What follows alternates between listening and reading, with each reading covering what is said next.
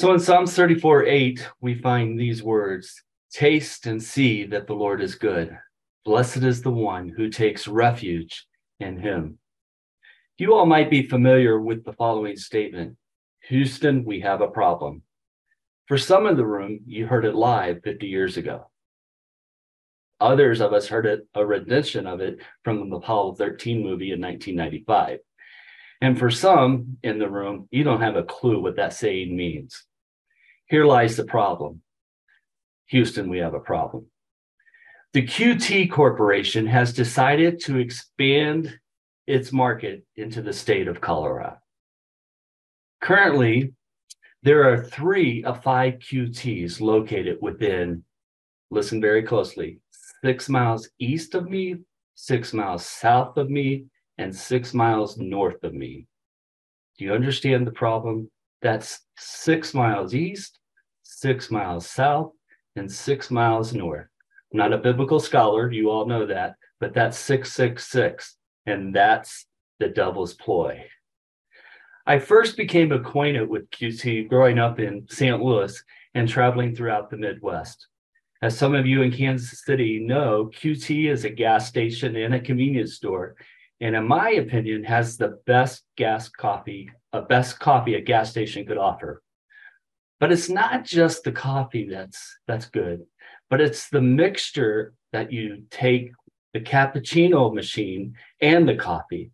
There's nothing like the sound of a cappuccino machine first thing in the morning, or maybe in the mid-afternoon, or maybe even in the evening. Just confessing here. And just recently, I have discovered that they have the best donuts too. Are you seeing the problem? It really puts a new spin on the Bible verse, taste and see that the Lord is good. Yes, I'm taking the verse out of context. And because I'm the Christian education professor, I have permission to do so because I don't know any better. Okay, so you don't think I really have lost it in it, and you don't call for my credentials or want to lay hands on me and cast me out, well, you might want to go ahead and do that. But let me get back on track and focus on the passage from Psalms. From time to time, it's good for us to remember how good the Lord has been and is to us.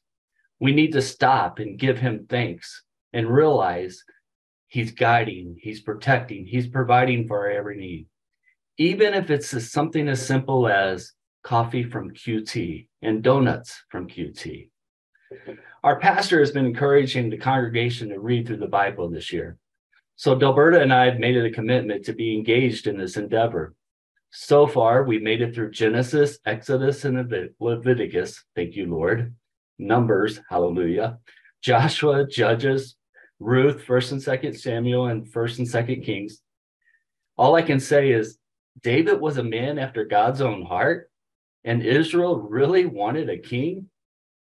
What is exciting for us as we read through these books of the Bible, we're reminded just how God provided and promised good to his people.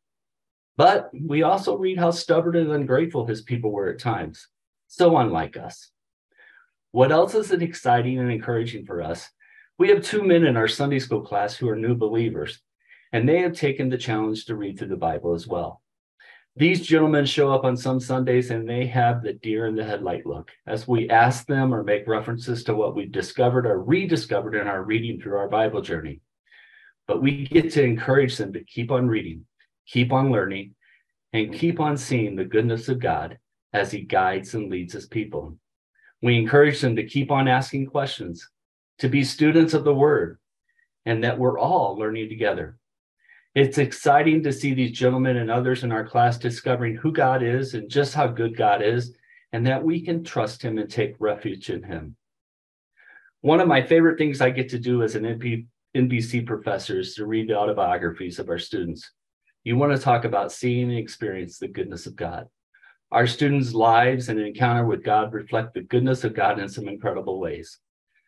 The students' autobiographies really turn out to be testimonies of individuals who have tasted and experienced the goodness of the Lord, and they are discovering what it means to take refuge in him, even when we professors give them homework, failing grades, or make them follow and embrace MLA. For those of us who live in Colorado, We get to look west at the mountains, and we get to see and experience the goodness of God.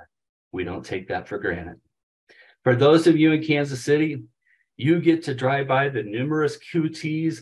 And if you don't think about all that goodness, now you know that someone on the NBC team is giving thanks for the QT Corporation, the coffee and the donuts they have to offer. For the rest of the NBC team, all I can say is look around you. And even if you can't see the mountains, or you don't even have a QT experience or can't have a QT experience, may you taste and see that the Lord is good and take refuge in him today.